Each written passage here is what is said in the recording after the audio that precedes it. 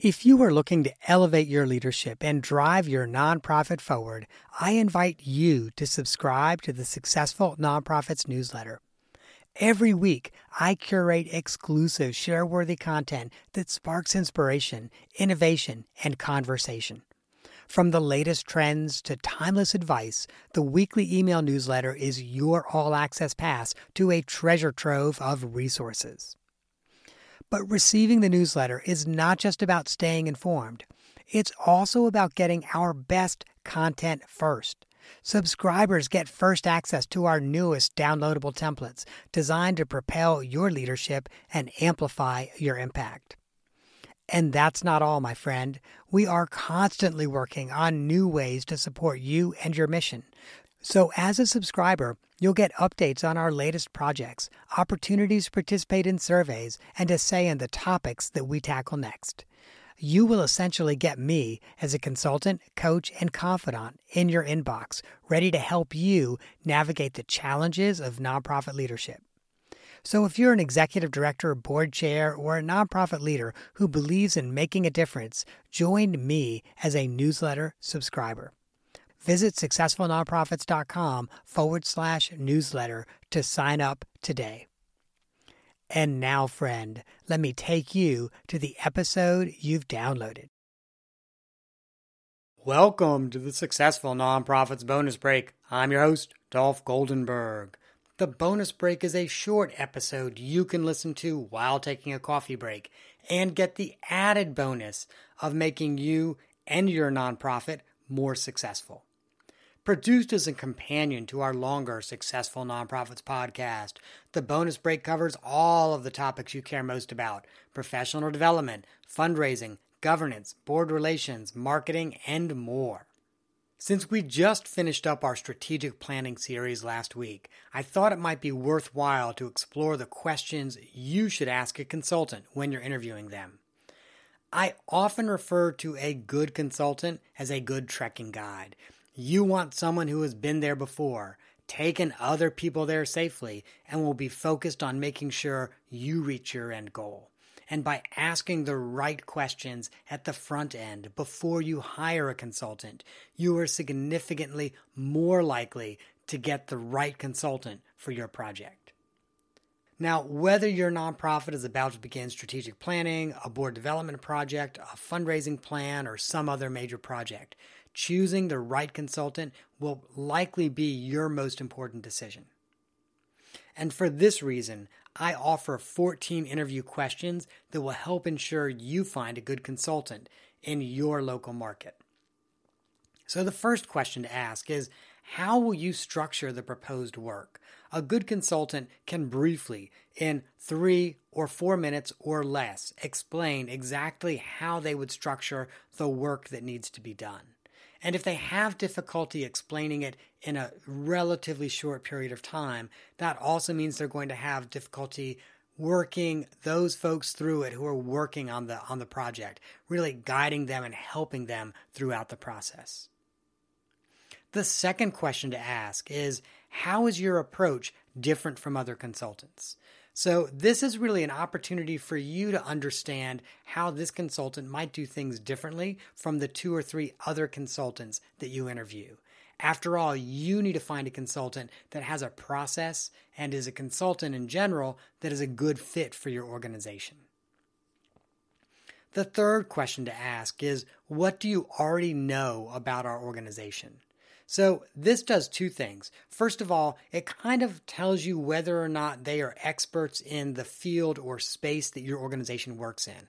And so, for example, if it's a workforce development organization, a consultant might say, well, I've worked with the following other workforce development organizations that collaborate and partner with you.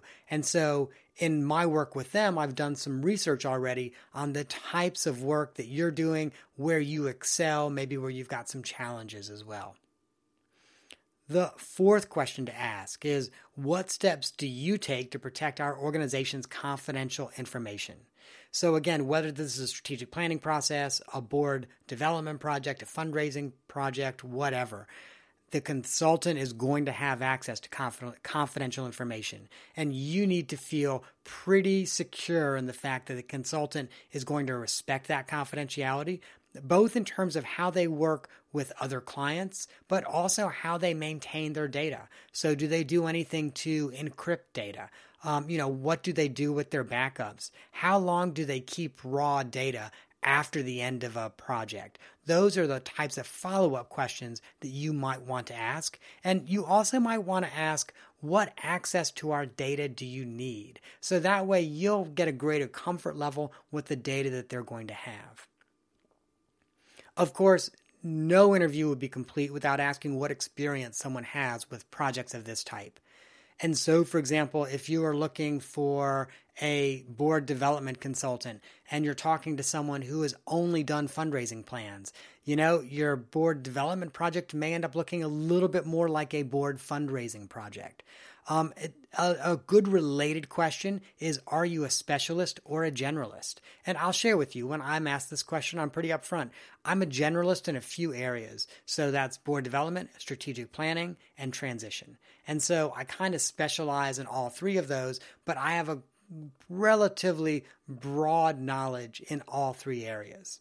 Now, there are some people, though, that are specialists. So there are some people that only do fundraising plans, that only do strategic planning. It's important to know what you want.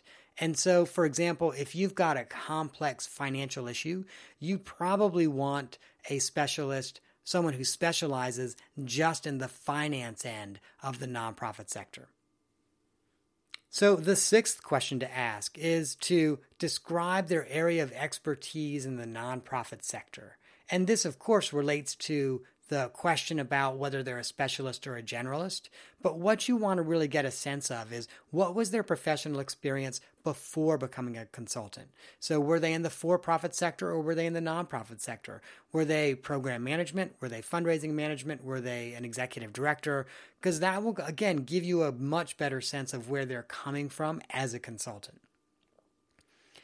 The seventh question to ask is, will you be working on this project alone, or will colleagues work with you? This is a critical question because there are two different types of consultants. So some are consulting practices and some are consulting firms. And so, again, I'll kind of answer this question. I have a consulting practice. I know other people who have consulting firms. And oftentimes when it's a consulting firm, there is one person that is going out and doing the sales, and that is often the owner of the firm, and then essentially farms that work out either to contractors or employees, and they supervise the work and they oversee the work, and of course oftentimes they've actually trained those employees in exactly how to do the specific type of engagement. But it's good for you to know the person you're talking to, are they going to be the one actually doing the work, or are they going to be farming it out to, again, contractors and employees? And so, as I said, I essentially have a consulting practice. There are two folks that I contract with to help me out when I get a little overwhelmed, but oftentimes they'll kind of split some of the work with me. And then I've also got a part-time employee who helps with a lot of the back-end work, but she does not do a lot of the client-facing work. And so when I meet with a client, I'm able to kind of say, I'm going to be the front-facing person on this engagement at least 90% of the time. Now, when I say that, it is also very fair, and these are the related questions, it is very fair for the person interviewing me to ask specifically who would be working on the project that other 10% of the time, what they would be doing, and what their experience is. And then the last question that I think is always a fair question to ask whenever you say that you might be bringing someone else in to help with the project is for you to ask the prospective consultant, will you be our primary contact? Again, a key question, because you need to have a sense that you are building a relationship in the interview with the person who's going to be working with you. An eighth question to ask is, are you a full-time consultant? So there are a lot of people in the nonprofit sector where consulting is a side business in addition to their full-time job. That is completely and 100% okay, but you need to know it because then you can ask some follow-up questions like, how much access will we have to you during the workday? Will all of our meetings and work have to be done in the evening or on weekends? And then another question to ask is, and honestly, you should probably ask this question whether it's a full-time consultant or a part-time consultant, what's the maximum number of clients you can serve at once? So really, when asking the full-time versus part-time consultant, you're really trying to identify how much access you're going to have, how much time they have to actually work on your project.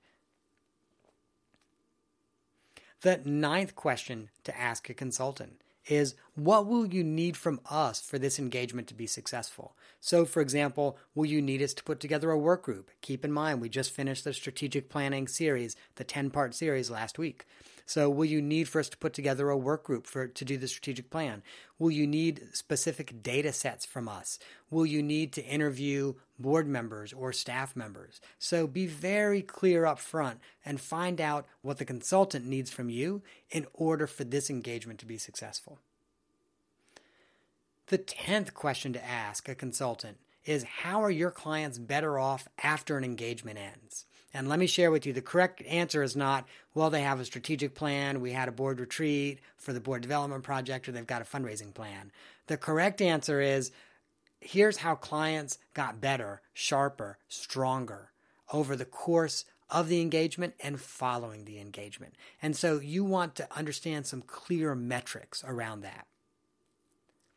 The 11th question to ask, and by the way, it is a trick question, is, can you guarantee similar results of your other clients? And the reason that I tell you it's a trick question is no consultant can guarantee similar results. It's just not possible. There's too many moving variables. And a related question, if someone does not have a long client list and they're not able to share some great anecdotes about successes that their clients have experienced, is you can just ask the question, can you guarantee success? And if someone says, yes, I can guarantee success, there is a very high likelihood that they are making promises that they may not be able to keep. The 12th question is, will you provide references from former clients for work that is similar to this? And again, what you want to get a real sense of is how open and transparent are they? One of the things that I always say to prospective clients is, hey, here's my client list. I'm comfortable with you calling anybody on the list. And I'll give them a list of the client, the contact information, and the type of project. And, pretty much you can call anybody who I've worked with, and I try to be open source about it. So you want a similar level of transparency. But then a related question, if they don't just give you their entire client list, if they just say, okay, well, here are the three folks that I'm okay with you contacting, is ask if you can call former clients that they did not provide as references.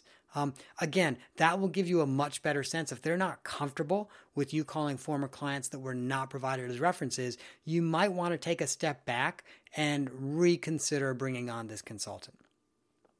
The 13th question to ask, lucky 13, is, what is your fee structure? So specifically, will you be charging us hourly? Will this be project-based, or will we be charged in some other way?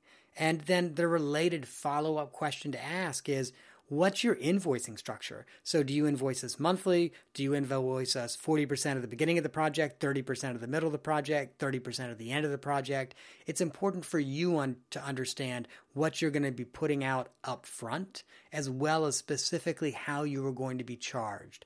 Now, there's some pros and cons with hourly versus project-based. With project-based, you kind of limit your liability. You know exactly how much money that you're going to be putting out to get the project done. Now, with hourly, you might think to yourself, well, I might be able to save a little bit of money. And this is true. Sometimes with hourly, you will save a little bit of money. But the other thing that then happens with an hourly project is, if there are hiccups, if there are obstacles or road bumps that the consultant needs to work through, their hours actually end up being much higher than what maybe they'd anticipated to begin with.